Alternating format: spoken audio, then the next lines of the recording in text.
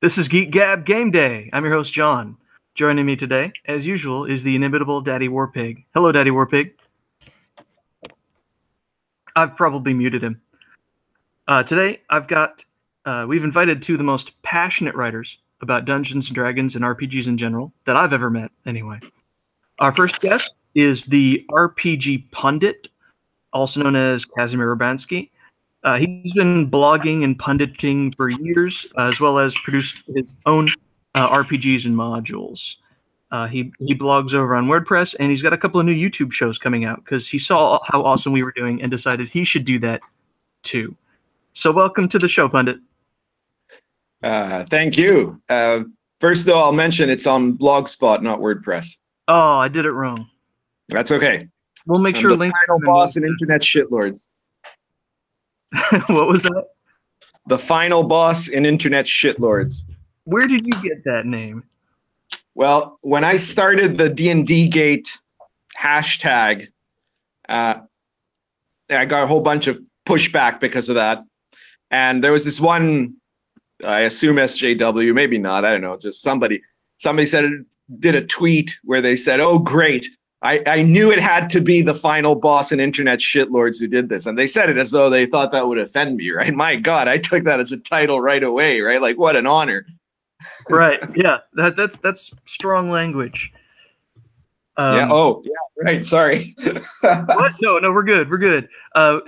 Welcome to the show. And also joining us today is Jeffro Johnson, author of Appendix N, The Literary History of Dungeons & Dragons. Glad to have you back on the show, Jeffro. Hey, guys. Thanks for having me back.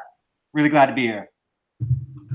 There is so much stuff happening these days in the, shall I use the phrase, D&D community, that Daddy Warpig and I have been talking about the past couple of episodes on the show. So we had to have you guys come online and talk about it.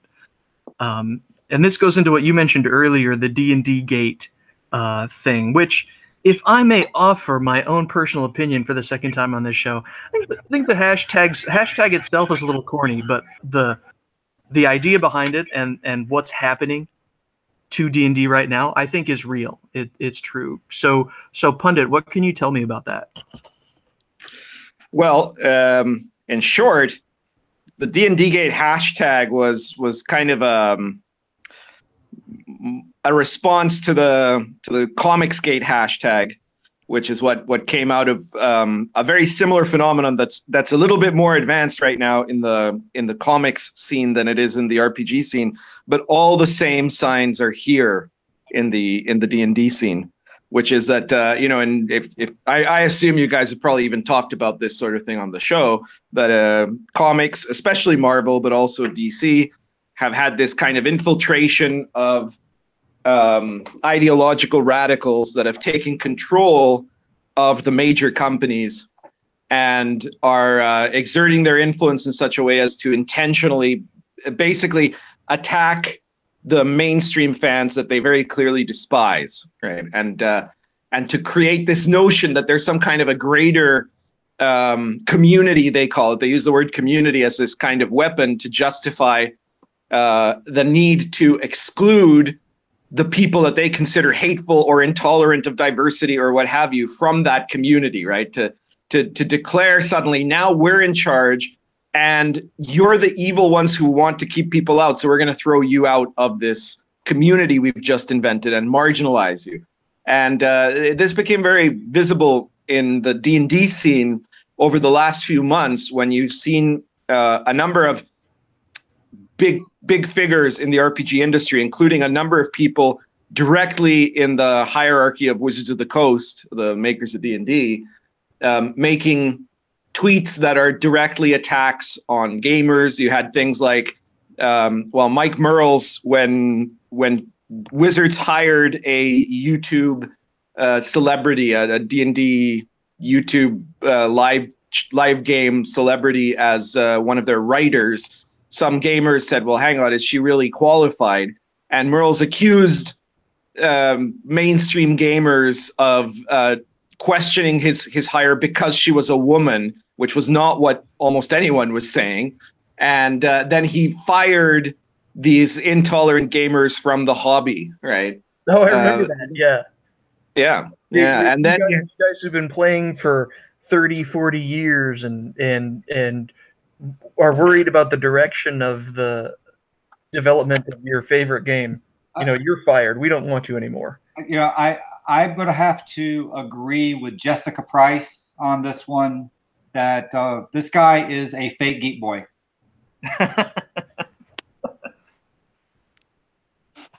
You mentioned something interesting. I mean, in terms of D&D itself, Jeff and I, before the show, we were talking about the culture in the Pacific Northwest. Seattle these days is its own special place, and Wizards of the Coast. absolutely. Wizards of the Coast purchased TSR ages ago. I mean, they purchased Dungeons and Dragons ages ago. Like it had already happened. So it's strange that they waited until 2018, but the Dungeons and Dragons had been converged basically from the beginning. Well, yeah, yes and no, but you got to remember too that there's been a huge kind of jump. Like, I lived in the Pacific Northwest around the time that Wizards of the Coast. I didn't live in Seattle. I lived in Vancouver, but it's a very similar sort of environment. It's the Canadian Seattle, and that was right around the time that Wizards was purchasing TSR, right? And so, for one thing, the scene was different at that time, right? Like there've always been, we call British Columbia in Canada the land of fruits and nuts, or at least we used to. I think now in Canada you can go to prison for that, but they used to call it that. And and so there was always crazies, and there was always radicals and things like that. But there was also this kind of big libertarian culture. Remember that in the early 2000s, Silicon Valley was, if anything, it was full of nerd boy economic libertarians, the Ayn Rand objectivists and all that sort of thing, right? So there was the people that were in the nerd scene at that time were not these kinds of people. And when Wizards of the Coast bought TSR, they initially brought with them a number of people that were from late stage TSR that weren't, part of the native Seattle scene, and that were people that were in D&D for a long time. And plus, up until the last few years, up until maybe 2010, 2011, while there were always people in gaming that were on the right or on the left, for the most part, they didn't make gaming. The culture war wasn't happening. There was a bigger sort of sense of a culture war between left and right, but there wasn't the pop culture war where you had people demanding that every aspect of entertainment be politicized. And so you had a bunch of gamers that were, you didn't even know what your game designer's political ideology was, because it really wasn't, with a few exceptions, it really wasn't a very big deal. And it certainly wasn't for D&D, right? But this all kind of started to change in the last 8 years, maybe, where now you have people coming in who aren't gamers with political views. They're political ideologues who maybe happen to game, maybe not. Some of them probably don't game, right? I'm not very sure if Anna Krieger actually games, for example. And go on. I want to talk about this for just a sec, because this is actually really important for people to understand. The way SJWs, there doesn't have to be very many SJWs for them to gain power over an industry. You can have a very small minority. You can have a bunch of people that aren't even in power, aren't even in positions of power, and the rest of the industry will fall in line with them. So they use social ostracization and pressure, and they guilt people about politics that they kind of already agree with anyway. If you're very left-wing, you've got very strong feelings about racism, very strong feelings about, say, affirmative action and wanting to give assistance to minorities. Now, without arguing that politics, I'm not trying to point that out and say that's bad, and people who believe that's bad. And SJW will come in and they will say, well, we believe in that same thing too, and because of that, we demand that you give power to us. We demand that you give money to us. We demand that you give a job to us. And then they will guilt trip people so that they feel guilty and go along with what the SJW is demanding, or they apply social pressure so that if you don't do what the SJW is demanding, you get inundated, you get smeared, you get your reputation destroyed in public. You can be the most staunch, ideologically perfect left-winger who, because you deviate from their beliefs just a little bit, they will destroy your lives. They will turn you into, in public perception, a Nazi, a racist, a homophobe. They will accuse you of everything under the sun. So it doesn't take a lot of SJWs to have a heavy influence in artistic fields, because for good or bad reasons, most artistic fields tend to lean left-wing anyway. And at least that's what we've observed in America historically over the past, 60 years.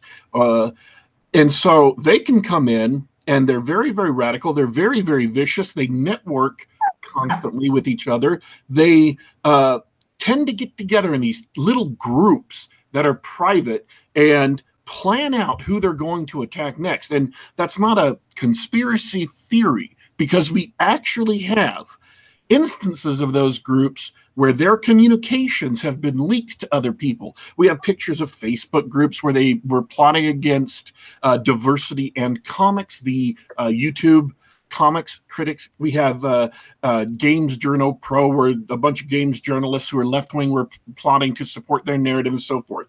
They just do this so that they can get prominence and power, and they become gatekeepers, and there doesn't take very many of them. Now, the good thing about that is, and I'm going to finish this last point and then shut up so everybody else can get talking. The good thing about the fact that there's not very many of them is that they don't have the support everybody thinks they have. Their hold on an industry for a long time is actually pretty tenuous, so long as people are willing to stand up and fight against them. If it's just one guy, you're going to get hammered and smeared, like Ethan Van Sciver, who was a 25-year veteran of comics, had his career almost destroyed where he was still working at DC Comics. But the atmosphere there was so poisonous because SJWs conducted a 3-year campaign of calling him a Nazi. But if it were just one guy, it's very, very difficult. But if it's everybody, everybody who isn't an SJW refuses to listen to them. If they stand together, then the SJWs would be almost immediately defeated, and they could go on with it. Now, I'm not recommending people blow up their lives over this, but it is something to consider that they are very, very good at creating the impression of support and want to make you believe they have way more support than they do. And if I could just jump in on this, the move to Seattle did make some things in the field worse, but this stuff really isn't new at all. If you read the letter columns to, say, Dragon Magazine from the early 80s, and even if you look at the role-playing games from the early 80s, the extent to which the gaming field, bent over backwards to supplicate to radical feminists is really kind of disgusting. Like, I've got an old copy of the Introduction to Starfleet Battles, which is the game that I would say has the least number of female players. Probably the only one that is probably more male dominated is Advanced Squad Leader. But this game, it opens up with "Welcome, ladies." That's how it opens, and it's really embarrassing. It's just embarrassing. There is something about nerds that when they face this kind of social pressure from entryists that are coming into their scene to bully them around, that they really want to capitulate in order to avoid conflict. And so what they do is they end up handing over their domains to these people very quickly. And you see it not just in tabletop games from the 80s. You see it in video games journalism today. And you also see it in the tech field. Yeah, which, as we just noted, I'm not sure who said it, but it used to be very libertarian. It used to be very meritocratic. But the past 5 years, tech has gone full SJW. So, yeah, I work in high tech in the Seattle area, and I can confirm that. I don't want to get into details, but it's pretty bad. I think another thing that sort of drives me crazy, and I think a lot of other people as well, those of us who've been gaming for a while, the whole push for lack of a better term, diversity and inclusivity, that whole SJW infiltration in tabletop gaming is a head scratcher, because yeah, your average D&D gamer is a nerdy young boy or young man, but it's always been sort of an inclusive hobby, just like video gaming. You know, if you come in and you learn the rules and you want to play, you can play. There's never been any sort of exclusion or anything in these hobbies. We used to exclude people who didn't want to play or didn't want to learn the rules or just wanted to chat with their friends or look on their phones while everybody's trying to have a good time, but not in the way that the social justice warriors think. And so it's really sort of disorienting to see all these charges, you know, not at my table, that sort of, that hashtag, that cry of, you know, you have to try to be inclusive. I've seen things, especially in this area, people have started up sort of LGBT friendly game groups or trans friendly game groups. And I'm sort of scratching my head and going, that sounds like a normal game group. It would be rare to have a game group exclude someone just because. Yeah, I think the real problem in gaming is that there's a billion Nazis, and they all are in gaming, and so everybody in gaming is a Nazi. So we really have to do something to get them all out. It's a crisis. It's a crisis of Nazis in gaming, I tell you. Well, you know, I was tweeting about this just today that you know, the SJWs are saying, no, hang on, we're not trying to kick out all, you know, all gamers or all white male gamers or all male gamers or something like that. We just want to get rid of the toxic ones, the gatekeepers, right? But I mean, just this week, Polygon did an article about how white male gamers are all toxic, right? And Vice did an article about how all males are toxic, right? So if you're defining the toxic ones as the ones who are kicking out, you know, they're talking about basically kicking out everybody. And I'd go one further, is that really from what I've seen, because like, for example, when D&D Gate happened on Twitter, I was being attacked on Twitter, so to say, right? I mean, bombarded with tweets from all these different SJWs, almost all of whom were, from what I could see, white males. And the only people at the very beginning who were fighting back, the people that jumped to my side, are some of my followers who happened at that time to be a woman, two trans women, and a disabled gay Jew, right? So it was a Latino, 3 women, 2 of whom were trans women, and a disabled gay Jew fighting for D&D Gate against this huge mob of white men, right? Who are, you know, white male cucks, but white males nonetheless, right? Could somebody?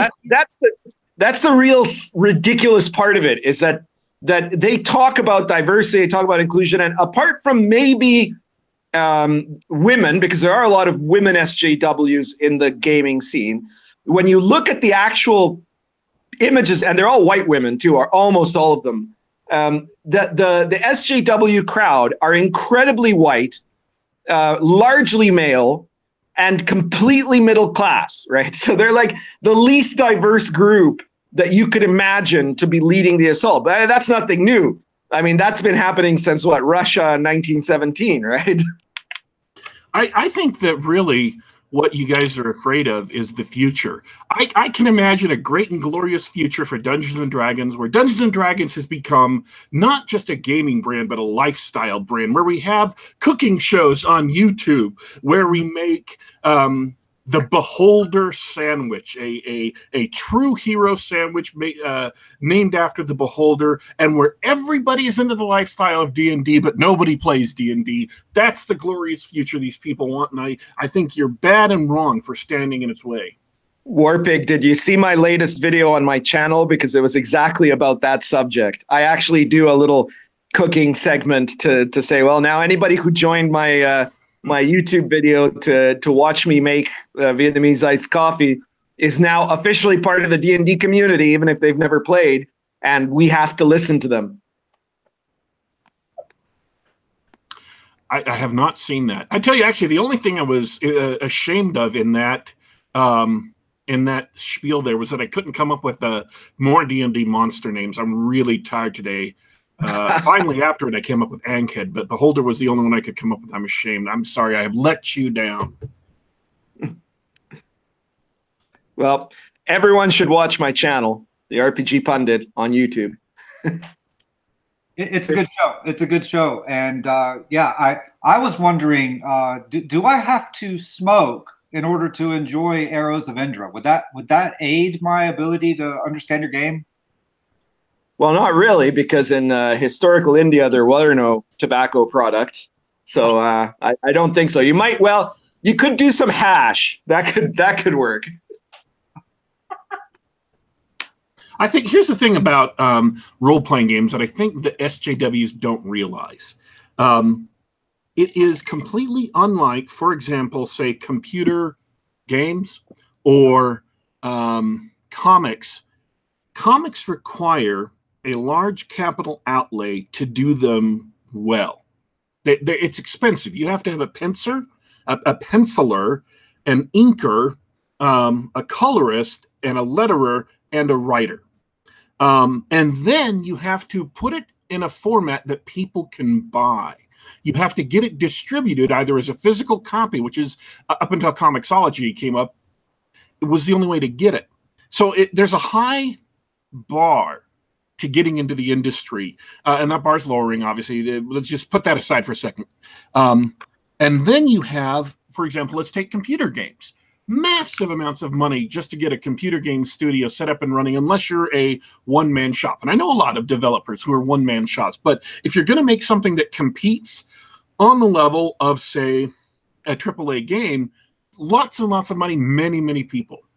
Role-playing games from the beginning, they began as a kit-bashed hobby, where Gary Gygax took pieces from naval warfare games and all these other war games going around and made the mechanics of D&D. And that's where the hobby began. And the hobby has always been people doing their own thing. It is almost technically impossible to run a game without house rules, because you're going to misunderstand something in a rulebook anyway, and bam, that's a house rule. You don't need the industry. For role-playing games to have people playing them, you don't need the industry. All you need is the hobby. Now, I'm not saying that we should therefore laugh off SJWs, because without some kind of industry, the hobby will begin to fall apart. You'll have less and less people playing. It'll be harder and harder to get a game together. And so it actually is important to preserve the industry. My point is not that we shouldn't worry about it. My point is that SJWs can't, in comics, if you take over Marvel, that's the industry. You control the health of the entire industry. As Marvel goes, so goes the comics industry, and so goes comics themselves. But in Dungeons and Dragons, or in role-playing, if you take over, say, Dungeons and Dragons, you've got squat. And thankfully, Hasbro already proved that. We had 4th edition come out, which was widely loathed by the fans and was so awful that the perpetual leader of the hobby, Dungeons and Dragons, became second place to Pathfinder, became second place to people running a house-ruled version of Dungeons and Dragons. if Dungeons and Dragons goes down, people have lots of things they can step in to replace. We have Adventure Conqueror King. We have, all of the OSR stuff, or even 3.5 stuff or 3.0 stuff or whatever becomes the front-leading game. So SJWs have picked a fight in a hobby that there are no significant nodes and critical infrastructure. Key nodes and critical infrastructure is the military phrase that Diversity in Comics uses, but there aren't any in Dungeons and Dragons because they can be replaced overnight. People can play different games. They don't have to suck it up.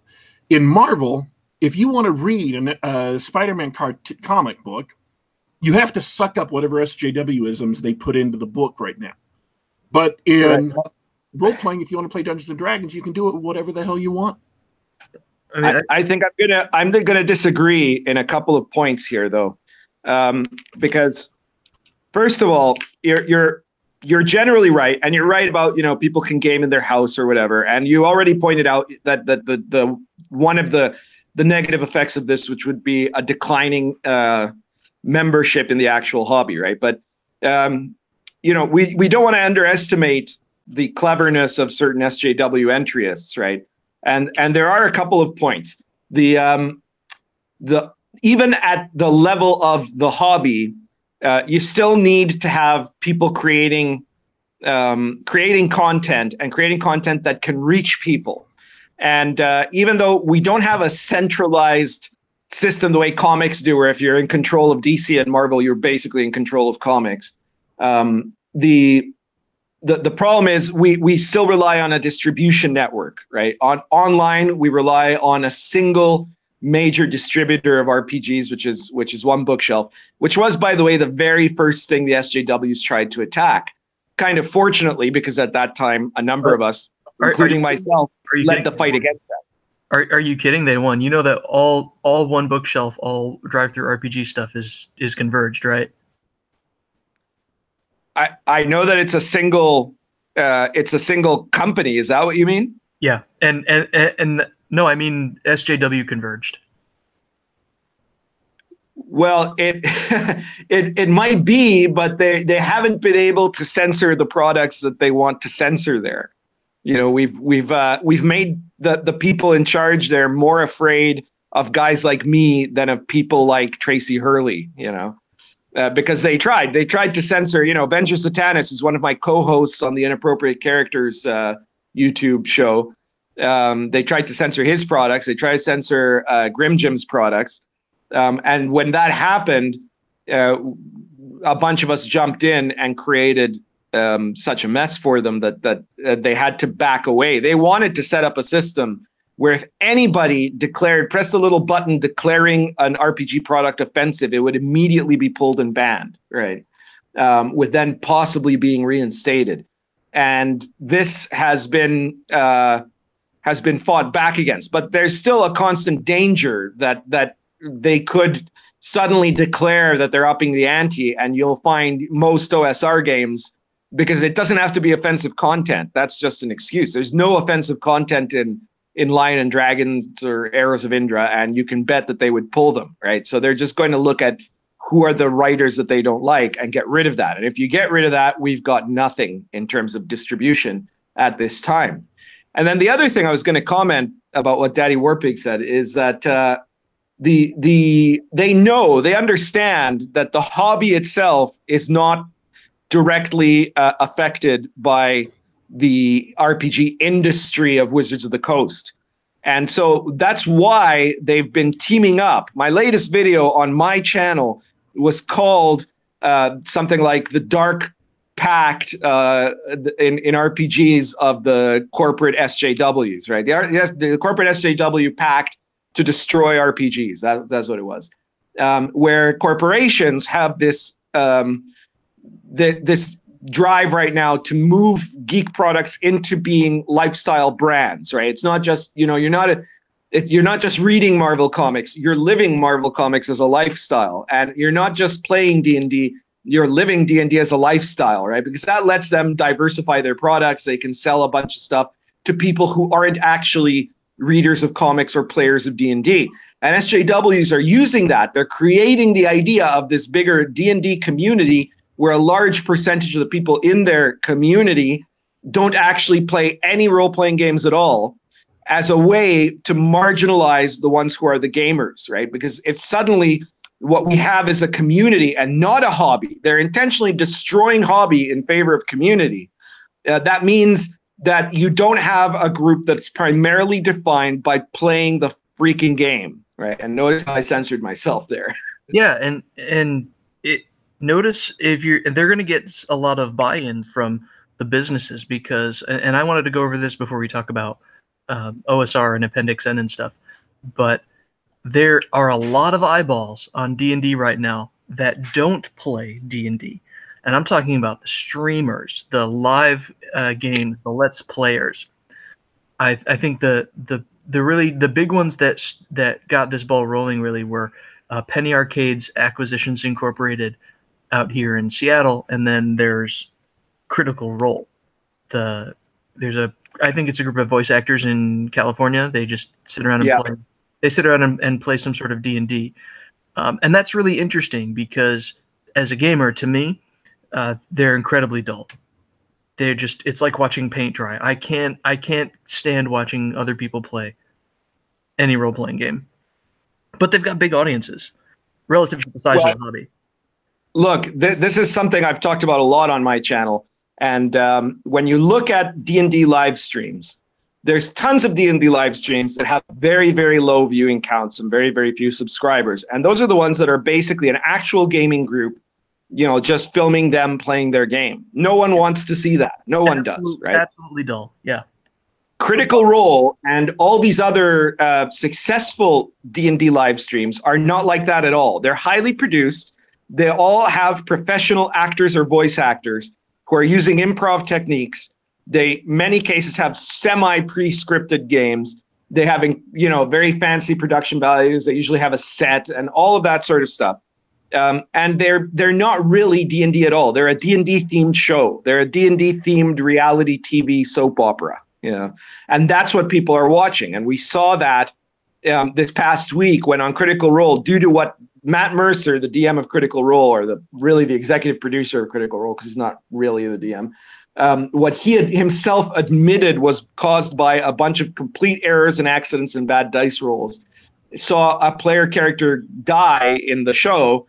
Half of their audience were completely outraged because they don't actually want to watch a game. They want to watch a story, a soap opera. And for them, having a character needlessly die was shocking to their sensibility of what they actually wanted to see from Critical Role. They don't want to see people playing a game. They don't want to see someone, just die because of bad dice rolls.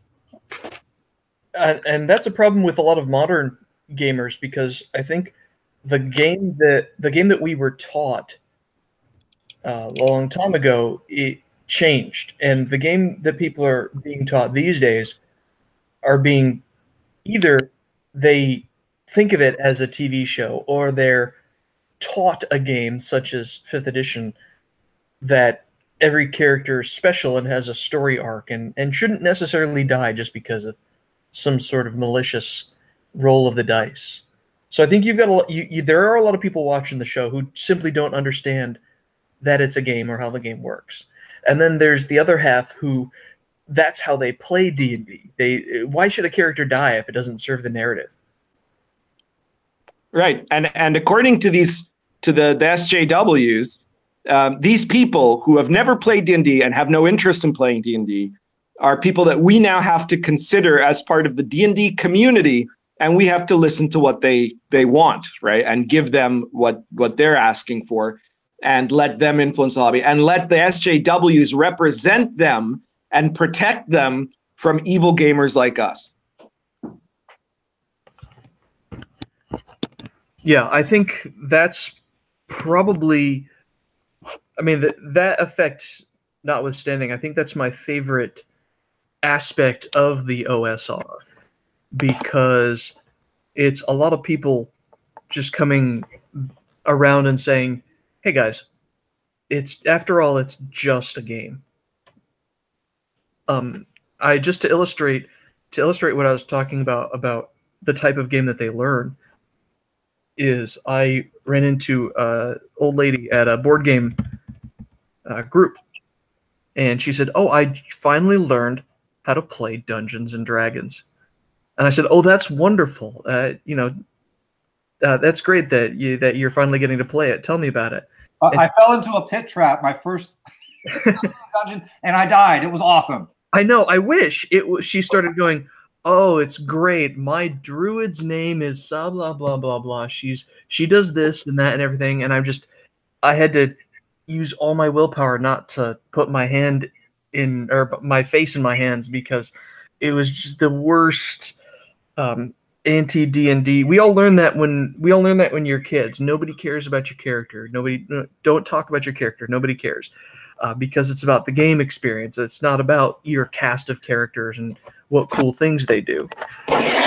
But that's the type of game. That's the type of game that people have enjoyed playing ever since AD&D, and it grew into dominating the game, where just about every D&D game played apparently is a superhero game with a fantasy veneer. Everybody wants to be Lord of the Rings, that sort of thing.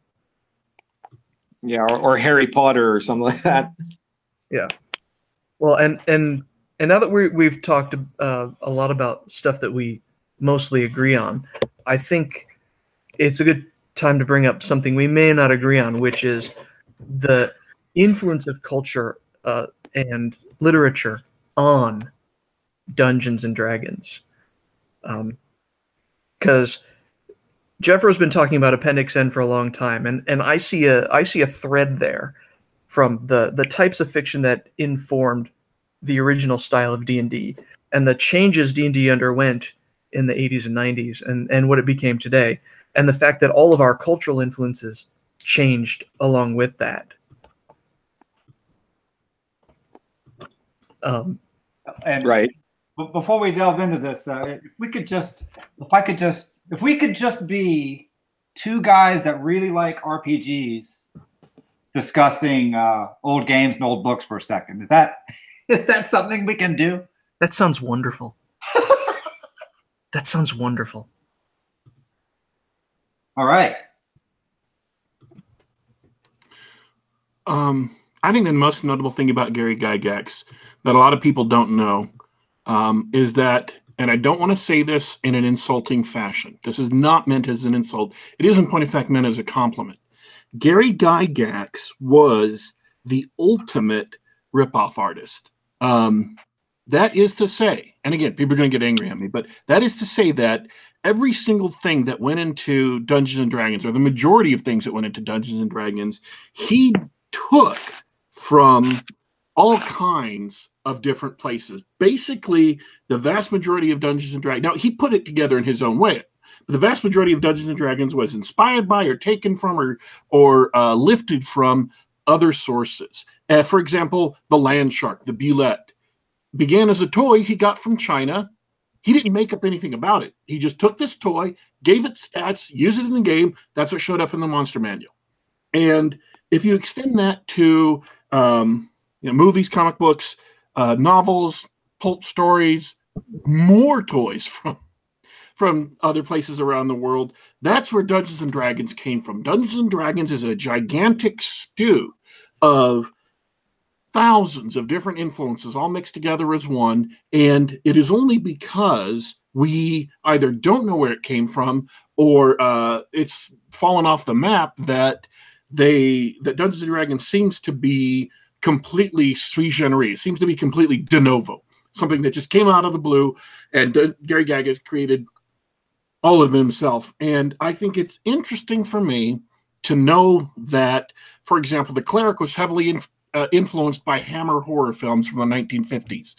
I'm not saying if you watch Hammer horror films, you will absolutely learn what a cleric should be. I'm just saying that he took influence from it. And I've heard the Hammer horror films are really, really good horror films anyway. But that's what Dungeons and Dragons is.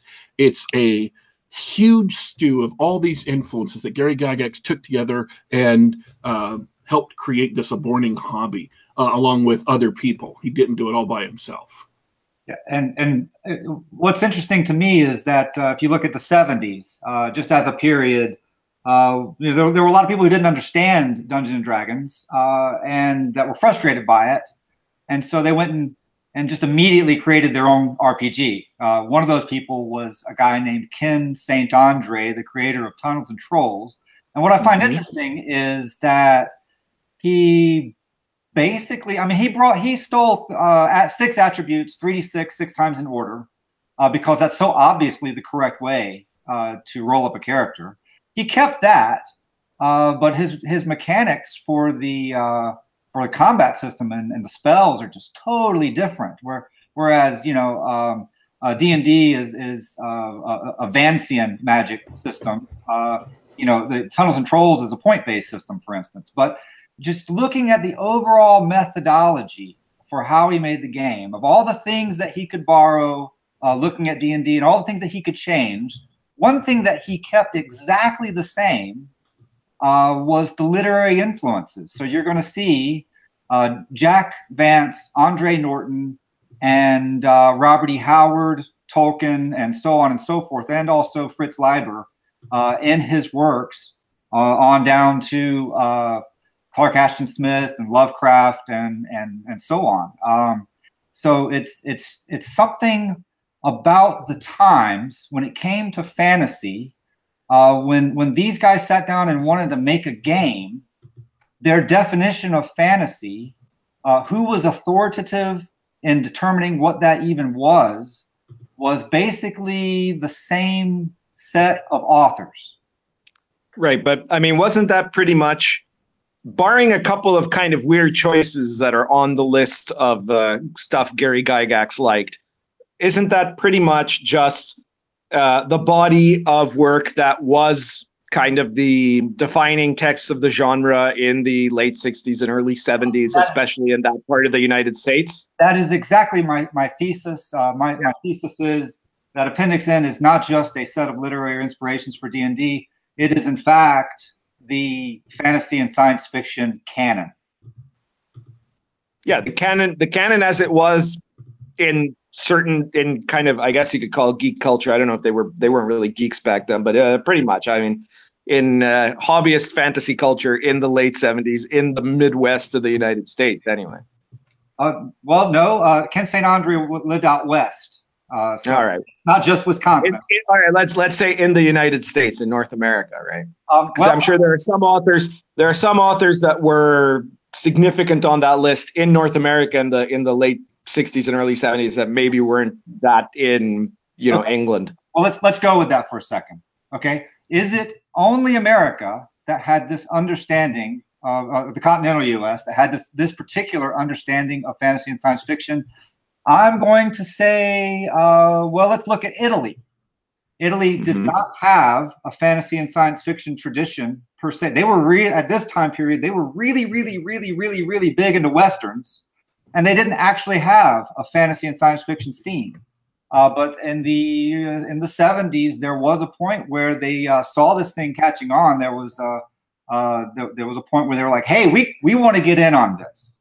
And if you can go back and you can look at the authors that they imported and translated into their own lines of fantasy and science fiction books, and lo and behold, the guys that Gary Gygax and Ken St. Andre took for granted as being synonymous with fantasy, they're the ones that got translated. So it was not just some local thing. No, but I mean, sure, a lot of these were the kind of the universal SF authors that were popular at the time. I'm sure that there were some, the more you nitpick at that list, the more you're going to find a few things that don't fit that mold, right? And that if in other areas, for example, in the UK, I would imagine that, you might have some of those authors weren't really that well known, and you had a few others. You had maybe Gormenghast would be something to add to that list at the time, right? And I'm going to give you another example of an author that everyone should know, that for some reason Americans don't know, but a guy like James Ward, who created the Gamma World game system, thought very highly of. a lot of people look at his game Metamorphosis Alpha and they say, oh, look at that. It looks like he just ripped off this Robert A. Heinlein novel. And that's actually not what happened. The author that was canonical to him, that was really tremendous in his imagination, was this guy, Brian Aldiss. Crickets. I've read Brian Aldiss books when I was young. And I always thought he ripped off this Canadian sci-fi show called The Star Lost. Now, I want to. The interesting thing about Gamma World to me is I never understood the demented sense of humor that was part and parcel to the game. I didn't understand how are you supposed to do this. My idea of science fiction in general was that it had to be this sort of staid, over-explained, very pedantic, kind of consistent with reality type thing. So I didn't understand how to just relax and enjoy a Gamma World game in the way that obviously James Ward could and did. But if you read Brian Aldiss, you find where that demented sense of humor actually came from. And it allows you, I think, to get into the spirit of the game in a way that someone that only read Robert A. Heinlein just is going to struggle to imagine in some cases. Well, hang on. A couple of things here. First of all, that was a real question to you. I mean, you are familiar with The Star Lost or not? Oh, I'm sorry. I am actually not. Never heard of it. All right. Well, you should look it up because it's a Canadian TV show that came out in the very early 70s, I think. And it is basically Metamorphosis Alpha, right? It's about a giant starship that got lost in space, and then hundreds of years later, most of its levels have reduced to primitivism. And then there's this group of young heroes that start going through the spaceship, trying to find their way to the command center. Okay, it's literally Metamorphosis Alpha. Second, Gamma World's quirky sense of humor is something that evolved over time. Like Metamorphosis Alpha doesn't have the same sense of humor as late edition Gamma World.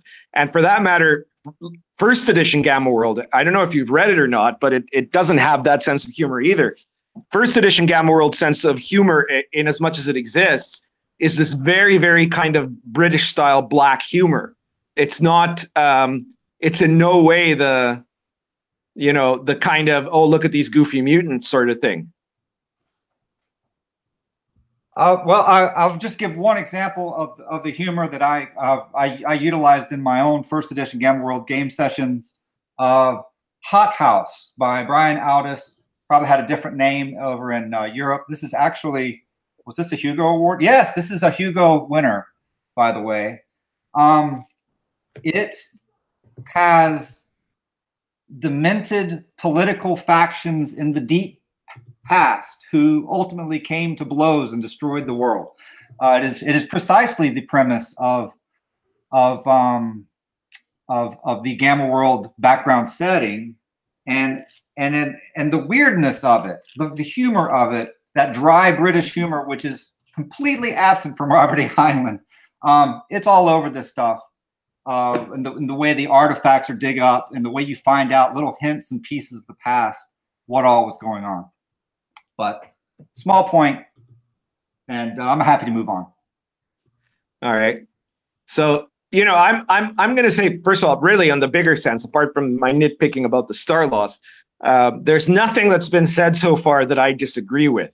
The place where I disagree has nothing to do with literature. And I get that for a lot of you, this is important because it's your attempt to bring back parts of the literary canon that you think have been intentionally wiped away, and that may very well be true by the SJW lit crowd that have taken over the Hugos and things like that. And more power to you, and that's great.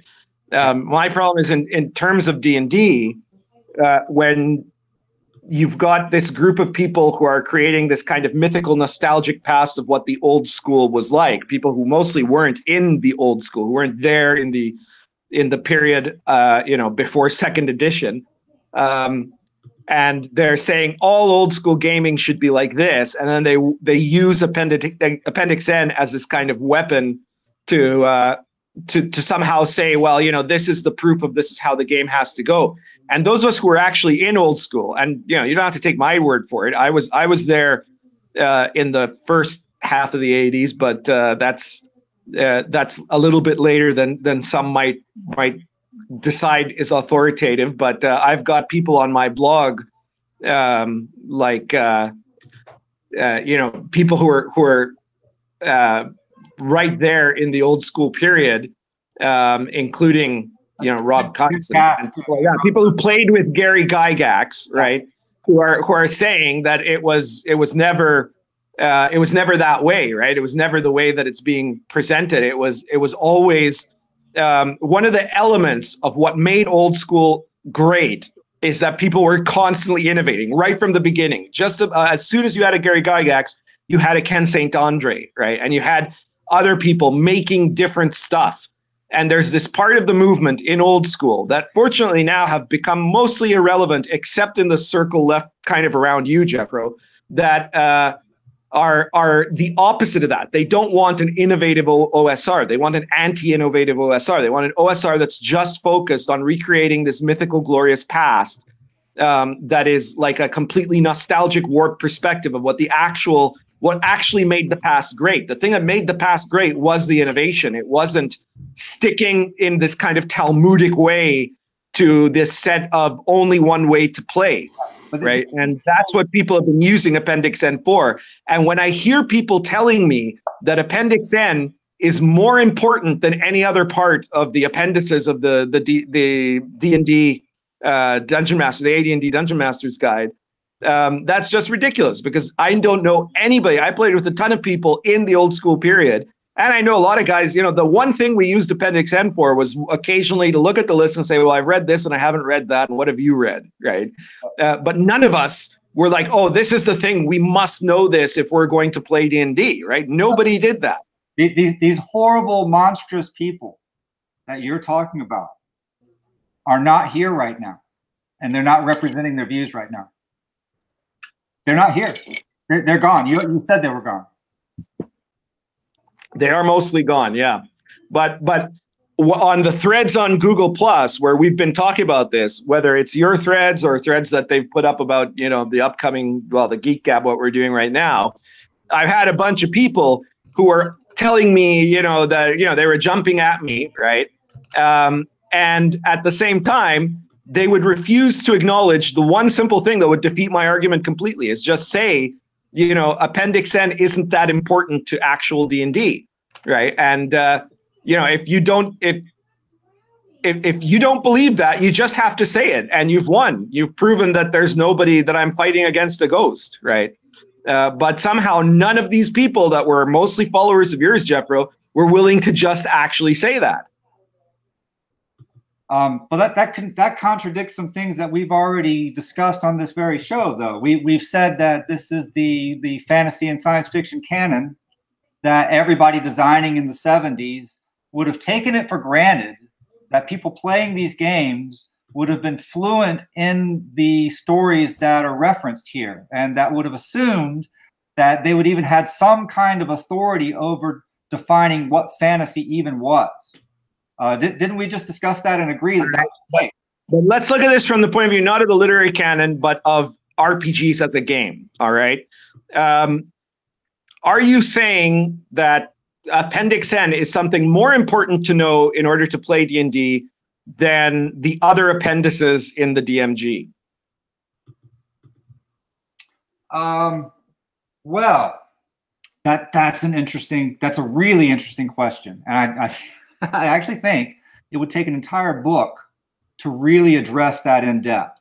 But oh yeah, you got. I'm going to interrupt for just a second and give just one example of where I think that Appendix N can be helpful in understanding how D&D should be played. Now, again, I don't think it's dictating things, and I think there's a lot of critical questions about Dungeons and Dragons as a particular role-playing, as a specific role-playing game with a specific game experience that aren't going to be answered necessarily or quote-unquote proven in Appendix N. For example, why should thieves have 1d4 hit points instead of 1d6 or whatever? And without getting into that discussion, that's a discussion you can have based on gameplay experiences and not necessarily proven one way or the other. I think a lot of the problem when it comes to role-playing games is people who are seeking to make not a legal case even, but a geometric proof where they can say A and B and C, therefore this answer is completely correct, whether on the side of for or against whatever rule you're describing. Too many people approach discussing role-playing games like they're assembling a geometric proof to prove that their point is right. But does 1d4 Thieves, is that going to be better answered by reading something in Appendix N, or better answered by saying, here is its observed effects on gameplay, and here's why it leads to a more enjoyable game experience when playing Dungeons & Dragons and otherwise? I think that where Appendix N is very, very useful is not in assembling geometric proofs to prove why 1d4 Thieves are superior, or to prove why 3d6 in order 6 times is superior, but in showing that the kind of fantasy that became prevalent with, as far as I know, starting with the Sword of Shannara and then growing from there, why those kinds of fantasy novels are not what you should base a Dungeons & Dragons campaign around. That, in fact, here's a whole bunch of media about fantasy, a whole bunch of stories that show you that there is a different way to do fantasy, that the set of available tools of what a fantasy novel should be is so much wider than what you've been considering. It throws open your mind to consider things that you wouldn't have thought to put in it before. If you assume that fantasy is best represented by the Rift Wars series, or best represented by the Shannara series, or best represented even by, say, Sanderson novels, you are going to exclude, unintentionally, unconsciously, a whole host of things that if you read the Dying Earth series, you would be open to something brand new, and you would not be trying to push your D&D game to fit into the mold of, the Sword of Shannara or Elfsons of Shannara. So all I'm trying to say is that people who grew up with one kind of fantasy are very, very limited. And this is an analogy I used back in the beginning. I'm trying to finish. I'll be done very, very quickly so everybody can get in again. Reading only modern fantasy is like looking at pictures drawn entirely in grayscale. You can do beautiful grayscale drawings. You can do gorgeous grayscale drawings with black and white and shades of gray.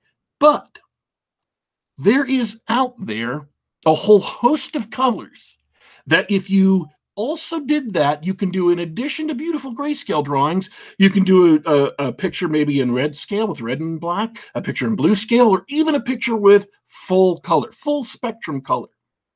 People who limited their experience of fantasy to Tolkien-esque fantasy of the late 70s, 80s, and so forth, that is the framework they're working in, and they are always either following that or rebelling against it, and it limits them very, very severely, and they take those limitations into when they run D&D, and they try to make D&D like those novels or unlike those novels, and they don't have a chance to consider a broad, wide world outside of that, and that's where I think the Appendix N is helpful in D&D, not in assembling a geometric proof to prove one way or the other about how the game should be played or what the mechanics should be, but in throwing open your imagination to a whole host of possibilities you may not have previously considered because your exposure to fantasy has been so limited. And that's what I think it can be helpful. But although, again, I'm not saying it proves anything, and I'm not saying it forces you to do anything. People who try to force everyone else into doing what they think is right are doing Dungeons and Dragons wrong. You can influence people, you can talk to people, but there is nothing that, if something works at a particular table, it works at a particular table. That's just my opinion. Yeah. Okay. I'm gonna split my answer to that in two parts, if I may. And in the first place, what I have to point out is that D&D or any RPG shouldn't be like a novel at all, right? In terms of actual play, I'm going to get to the world building part in a second, but in terms of actual play, you shouldn't be trying to make your game feel like you're going through Lord of the Rings, or like you're going through Elric, or like you're going through anything else, right? You should make it a living world. And the other parts of the AD&D DMG, one of the things that makes it so magnificent as a book is that it helps you craft it into a living world, and you can kind of see that. through the various different parts of it, right? RPGs are not about telling a story, so we need to. One of the problems I see, in fact, and that happened over time with this, is that the literary influence on these games, like from a very early stage, as soon as it got out of just being dungeons, basically, created this notion in people's minds that you have to turn games into a story rather than a virtual world. And that screwed everything up, right? The people that I could imagine, I didn't meet any of them in the old school period, who were considering Appendix N to be, the holy script or something, are probably the people that then got on board with the whole storytelling / story games movement. And it's not surprising that one of the great champions of this before Jethro was James Malaszewski, a guy that came out of storyteller games, the White Wolf genre, and spent most of the 90s despising D&D. Now, as to the other part, when you're talking about world building, in that sense, when I look at the Appendix N, if we're really going to talk about world building, then Appendix N, to me, it's okay, but its crime is that it falls short. Because if you're saying, well, there's a much vaster literary genre than what we see today, which is just all basically Tolkien and Tolkien derivatives and sort of anti-Tolkien responses like Game of Thrones or stuff like that, that's absolutely true, Warpig. There's no question about that. But the 1970s canon that you see in Appendix N is also pretty far from a definitive look at what you can do. And if you instead look at who inspired the people that wrote the books in that canon, that's where you get to some really hardcore stuff, because then what you get to is something beyond literature. You get to archetype and myth, you get to legend. And what people should be looking at are things like the Mahabharata, which inspired my Arrows of Indra, the Arthurian legends, the works of Shakespeare, ancient mythology in general, ancient religion, all of those sorts of things that are where you get into like the seriously crazy stuff that really opens things up, right? And that's not stuff that's for the most part in Appendix N. Appendix N is stuff that got inspired by that stuff. So the idea that we should just, for some reason, arbitrarily pick the Appendix N list for world building and stop there and not pick something later on that is perhaps less diverse or diverse in the literary sense, not in the sense of, books written by Black people or something like that, or not look further back to classical literature, to mythology, to, the great works of the past in multiple cultures, right?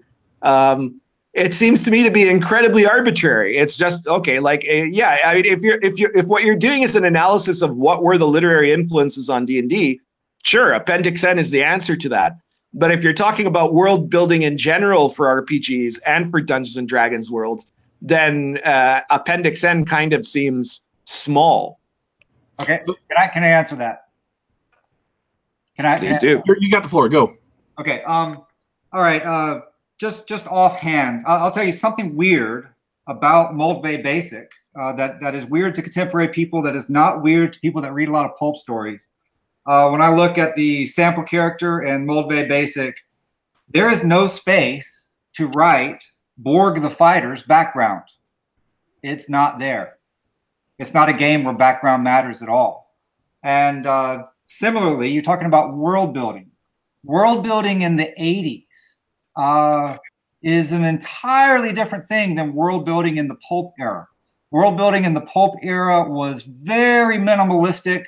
You could put almost anything anywhere next to anything else without a lot of rationalization. It was more about imagination and action and so forth. World building in the 80s, I think Traveller is probably the best example of this. Like, everything has to have the science right. Every world has to have its own culture and backstory. Not just the characters have to have a backstory, but the worlds all have to have backstories and elaborate fake histories. That, just as one example, is not how Jack Vance's writing works. It's how Tolkien's writing works. Tolkien had ages and ages of epic poetry and fake history and even fake languages that defined his worlds. And Jack Vance and Robert E. Howard were not nearly like that. For instance, in Robert E. Howard's worlds, the Conan stories, you could have many, many different cultures taken from many, many different time periods, and they would all exist side by side each other, and that was okay. That kind of world building was okay in the pulp era. It was okay in 70s D&D. It was not okay by the time you get to something like Forgotten Realms. And then you've got a whole generation of people that struggle to imagine anything different from that. And what happens when they play? What happens? Well, we know what happens when they write supplements. They're like wannabe authors who have diarrhea of the mouth, and they can't stop making up stuff that has absolutely no application to gaming at all. So what happens? What happens if you've never heard of Sword and Sorcery before? You've never read a Robert E. Howard Conan story. You've never read a Fritz Leiber Fafhrd and the Grey Mouser story, and you pick up D&D. There are assumptions that you're going to put on it if all you know is Tolkien and Sword of Shannara and the rest of those from the 80s, especially Forgotten Realms. What kind of assumptions are you going to just magically put on this without even really being conscious of it? You're going to put that every one of these characters in the party is important, is one thing. And if anybody's going to die, it's going to be like a dramatic death where everything, really has some meaning. You're going to impose on the game something that is foreign to the fantasy that the game was originally derived from. And so, which now I'm reiterating some of Warpig's point there. But just one last thing. Pulp stories. Well, you're only going to do that though if you're trying to run your game as if it was literature. No, and that's part of the problem. That is part of the problem. That's why you don't want to be treating the game as literature. Let me finish. All right, go ahead. All right. There's nothing epic about pulp stories. There's nothing, they're short, and even like Edgar Rice Burroughs stories, one thing happens, another thing happens, and another thing happens. Even the characters, Gary Gygax, in the introduction to the Dying Earth role-playing game, he talks about the revelation that he had when he encountered Cudgel the Clever for the first time, and he realized that this sort of amoral character from a picaresque like Eyes of the Overworld was just really something that had gaming potential in a way that other types of heroic characters did not have. And I see this emerge from people that only know D&D, the game, and play D&D, the game. I see in their actual gaming, without knowing who these characters are, they will play characters that behave like Cudgel the Clever. It's really interesting. There's something in the game mechanics that produce that. If you follow the mechanics as opposed to imposing some other concept of fantasy on top of it. And so what does that mean? What does that mean? If you discover for yourself the first time these old books that Gary Gygax said was important to him in making this game, and that a lot of other people took for granted as being normal at the time, you'll see that things that are in the game that you're playing that seem kind of weird to you, that you're going with because it's in the game, but you don't really understand why they made the creative decisions that they did. You see that there's a whole world of literature where this was normal. And that for a lot of people is really why when they discover Appendix N, their mind is blown in a good way. And it expands their ability to imagine how this game should be played. Look, I'm sure that a lot of what you're saying there could be right, but I couldn't help but kind of stop and get caught up in the fact that you used the term picaresque in reference to Cudgel the Clever, and it just made me think how many of the people who have read The Dying Earth and could recognize that Cudgel is a picaresque character who have never read Lazarillo de Tormes or the Satyricon. Like, it's not like those like Cudgel the Clever invented that character. That is a character that goes back, through European literature all the way to the Romans, right? And that you say, well, it has to be this. You have to look at Cudgel the Clever to define it. Seems a bit off to me. It's really important, I guess, for looking at the history of D&D. It's not really important for looking at how to play D&D. What you have to know is the archetypes, not the specific literary references, right? You're trying to treat this as a literary exercise. I'm saying look at the underlying myth. The myth is what's important. The archetypes of the canon are what's important, not the specific examples of the canon. I'd like to jump in here really quick because I'm standing as a third party and just listening to both your arguments. I like how you guys are coming at it from slightly different angles.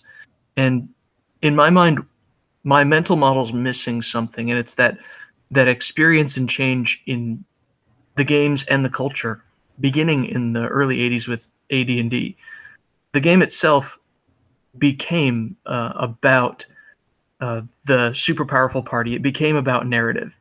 And all of the things that happened in the 90s, like White Wolf and Second Edition, Forgotten Realms, and all that stuff, they're all interrelated. At the same time, the literature and the culture changed. That was, Terry Brooks, Shannara was big, Robert Jordan, that sort of thing, those big epic fantasies. So the types of stories and the cultural changes happened at the same time. The systems are interconnected. So even from a gameplay standpoint, I appreciate Jeffro's efforts because it seems to me that reading those works might give you a better understanding, a better mindset for understanding why the rules are the way they are, why you would play it as just a game. I definitely see where you're coming from, Pundit, because you don't need to understand those works specifically to understand the game theory or the game mechanics or anything. They would definitely help you understand the references for where a rule may have come from, but it's not necessary to understand that it's just a game and you should enjoy it as a game. But I think the cultural changes and the literary changes that happened between the pulp era and modern fantasy are somehow related to the game changes and the businesses and the industries, where it turned into selling story time, selling splat books, that sorts of thing. When I was a teenager, I owned the entire Planescape set for Second Edition, mostly because of the art and the writing. I really liked Tony Diddlezzy's stuff, but they had a lot of customers like me who didn't play as much as they bought, and so all of those changes are interrelated. And the way I understand it so far is that Appendix N is a valuable frame of reference. If we're going to have the types of role-playing games that people like to play in the future that aren't just boring story time, we may need a similar frame of reference for the modern age. I'm not sure that those references exist anymore. This may be a relic of an old literary tradition.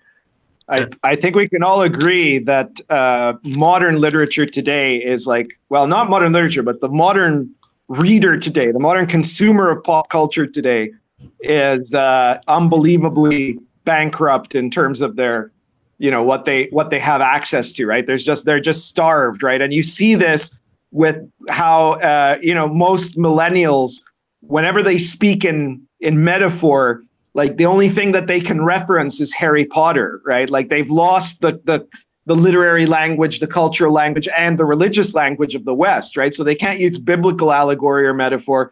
They can't use something out of Shakespeare because they don't know Shakespeare. They can't use anything out of old classical literature. The only thing they know is Harry Potter. So suddenly everybody's like Dumbledore, right? Everything is like, whatever. Everything is like Snape or whatever the fuck these characters are, right? They're the only thing they can compare anything to is Harry Potter because that's the only language they have left, right? Yeah, it turned into a meme on the internet. because it's the only book series that's popular with those strong archetypal characters. And so the read another book. That proves how starved they are for archetype. I mean, I guess Jethro would also say how starved they are for literature, right? But I think more important than the archetype. I think that man, I don't want to say this because this is an argument I don't like getting into on anybody's behalf, but I know someone who is generally in favor of older science fiction and fantasy, but what he actually loves, the books he personally loves, are all of these obscure literary works of Japanese authors and old books and things like that. And I have to say, you know what? I appreciate that you love those books, and that's great. And it's wonderful for you. Congratulations. You can enjoy them and love them. But I don't think most people are going to pick up a translation of a traditional Japanese text from 1600 and begin reading it. I can agree that surely for the sake of becoming literate, that is becoming familiar with landmark works in Western culture and maybe even landmark works in other culture, that there are a whole host of works you should read. But I think that when you're talking about pop culture, you are more likely going to get people to actually sit down and read a pulp story of Conan, like the original Robert E. Howard Conan. You're more likely to get them to read Robert E. Howard's Conan than you are to get them to learn and read Hamlet. And that is not to put down Hamlet. I go see Shakespearean plays in the theater. I really love Shakespearean plays. Even so, and there are a lot of things you can say, okay, well, those are not plays, those are scripts, and that's really difficult to read. There's some other works that people should read. I can agree on all the shoulds, and I can agree that there are good works there, that are great works, that are educated people, that literate people should be reading. But I think when you're talking in the context of Dungeons and Dragons, you're going to be more likely to get someone to read Jack of Shadows. You're going to be more likely to get someone to read Conan. You're going to be more likely to get someone to read the original Fafhrd and the Grey Mouser stories, not the ones that get shoved into the first book, than you are to read classics of literature because they're shorter, they've got more approachable writing, and they are highly adventure-oriented. So it is not my intent to disparage older works. And it's not my intent to disparage people who read them. I just think when you're talking about wanting to expand people's minds, you're going to be more likely to get them to read Poe. That's just, Yeah, and when and drawing this back to the earlier discussion about people coming into fields and then redefining terms, changing it, I like going back and seeing the original works that were important to our hobby at different stages, particularly the older ones, so I can make up my own mind of what should be in my canon. I want a broader menu than the ones that the industry people and certainly the journalists, the people who repeat these same narratives over and over that really don't correspond to what actually people think and what they actually do. I want to see for myself. I want to see these authors that stood up against communism in the 30s, who didn't think anything of it, who was obviously wrong to them. I want to see people that stood up to feminism in the 60s in their writing. And these are authors that will not be named by anyone in any kind of mainstream book blog or newspaper books section, whatever. You're just not going to see it. They're going to pick and choose a different set of authors to represent what they think people ought to be reading and thinking about. And it's really, the truth is our heritage as gamers is so much deeper and so much richer than what these people who have been responsible for conveying the science fiction and fantasy history to us, what they have what they have said and how they have characterized it. And in fact, not just different authors, crappier authors. What? The authors not that just- they have promoted are worse. Not just different authors, crappier authors. Yeah. Yeah, I'm not going to mention any names now, but really, if you've never read Edgar Rice Burroughs' Tarzan, the original, if you've never read Robert E. Howard's Tarzan, if you've never read Jack Vance's Dying Earth series, and if you've never read Fritz Leiber, you really owe it to yourself to check these guys out, because and I've seen this with countless people who aren't even associated with gaming. Either way, they say, why didn't anybody tell me to read these guys? These were authors that were all on. They were associated with TSR in the early days. In some instances, if you go back and look at Dragon Magazine, Fritz Leiber is right there. He's at Gen Con, and when you look at who the authors are that are cited in the early modules, like Castle Amber. You've got Roger Zelazny right there, along with Clark Ashton Smith. It's just really, the things that normal people love and care about are just so different than the things that we're supposed to like. If we divorce this whole discussion from D&D completely, if D&D and D&D as a game and D&D as a world creating concept is removed from the equation, then we have no argument here, right? I absolutely agree that, while I don't think it's the end all of literature, that it would be a lot better for a modern 20-year-old if they were reading Robert E. Howard and Fritz Leiber than if they were only reading, Harry Potter, which is apparently all they read. That would be wonderful, right? Now, I'll point out that even in Gygax's time, and certainly in the time of Robert E. Howard, you had, maybe not everybody was reading Shakespeare, right?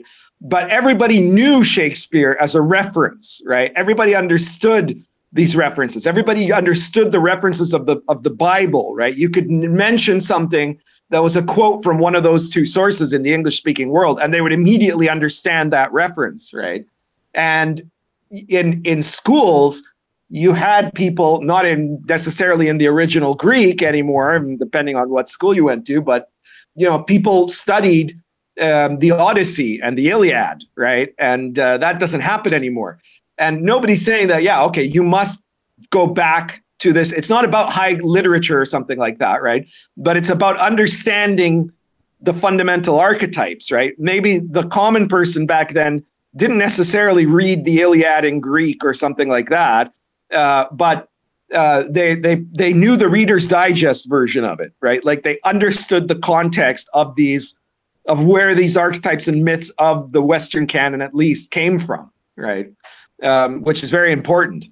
Now, if you're not, like I said, if you're not talking about D&D, we have no disagreement, right? Now, when it comes to D&D, my point is that if as soon as you start talking literature, you're trying to think of D&D as an exercise in recreating literature, and that's not what it is. D&D is an exercise in creating a living world. And to create a living world, what you need is for that living world, just like our living world, to be made of symbols, to be made of archetypes. The list on the Appendix N books, of the Appendix N books, are a list that if all of that you read was those Appendix N books, you'd have a whole bunch of archetypes in there that you can then use to create a living fantasy world. And that's great. But the important thing about that is the archetypes. It's not the specific references of the literature. I think that's strictly in terms of the mechanics of how to role play, right? Not in terms of the value of the literature itself. Well, that's a really good point, and I'm really happy to hear that you guys find some common ground. I think that's a great place to leave it for today because it's been an awesome show. RPG Pundit, do you want to have any last words before we head out? Well, really, just I hope everybody watching checks out my my YouTube channel. You can look it up, RPG Pundit, right? And the Inappropriate Characters YouTube channel, which if you're not familiar with, is an RPG talk show similar to this one, which features myself, Wenger Satanis, and Grim Jim DeBurrow, the three most censored RPG designers in the hobby. So you should check out both of those channels and please subscribe. And I guess that's it pretty much. Cool. Thanks a lot for coming on. Jeffro, do you have any last words? Oh, I'm just going to say that I am really looking forward to next week's show if it's going to have Sky Hernstrom. Is that what I hear? Is that correct? That is true. Sky Hernstrom back from the dead. Sky is releasing 2 new stories on Amazon during the first part of the month, and we're going to have him on the show to talk about those and whatever else comes up. So, by the way, folks, if you're on Twitter, Sky Hernstrom just joined the Twitter conversation. And so, by all means, check out his account name is Thunes Vision. So just do a search for Thunes Vision and follow Sky and join the conversation with him as well. All right. Thanks a lot. And just that you guys know, all those links that you mentioned, they're going to be in the show notes. If there's anything else you want our audience to check out, just send me the link and we'll make sure it gets in there after the show. Daddy Warpig, do you have any other last words? No, I had a short anecdote about gaming, but it's one of those things that work better at the top of the show. I just want to say this. For the first time in a long, long time, I went and hung out with a friend yesterday. We started playing games at 6 p.m. We didn't finish until 2 in the morning. And so I came home and got to sleep very, very late. I woke up like 20 minutes before the show started. And so I can't do that all the time because, let's face it, I'm old. I'm rapidly aging, middle-aged. But it was nice to sit down and just play some solid games for several hours, have fun with my friends, some people that I haven't seen, hung out with in 3 or 4 years because of various things that happen in real life. But it was great. I had a great time. So by all means, folks, my encouragement is to, if you're not playing a role-playing game, pick it up, go out and start. There are also some great board games out there that we've talked about on the show occasionally. So if you want to bring some more joy into your life, go out there and start and play some great role-playing games. One last thing, as far as role-playing games being stories, I wrote a great article on this at the Castalia House blog a couple of weeks ago to define what role-playing games are.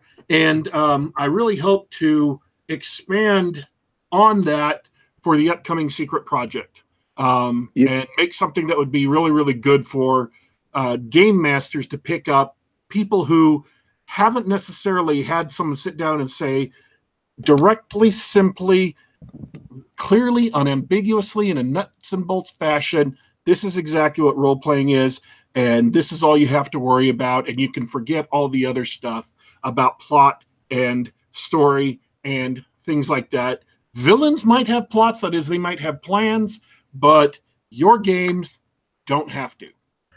You wouldn't survive the Uruguayan role-playing scene, man. I role-play about 14 hours every weekend, and that's about to start for me now in an hour and a half. You're in for it. Well, Daddy Warpig, since you also run the show, you can put that link to your Castalia House thing in the show notes. Oh, I can do that. Yeah. Actually, that reminds me, I'm about to enjoy about 24 hours worth of gaming after this. I want to thank you to our special guests, Jeffro and RPG Pundit. It's been a great show. It was a pleasure talking to you both. Thank you. Hey, thanks a lot. I would also like to extend a special thanks to everybody hanging out in the chat. If you're listening to this after the fact, go ahead to YouTube. You can watch the chat go by as it goes.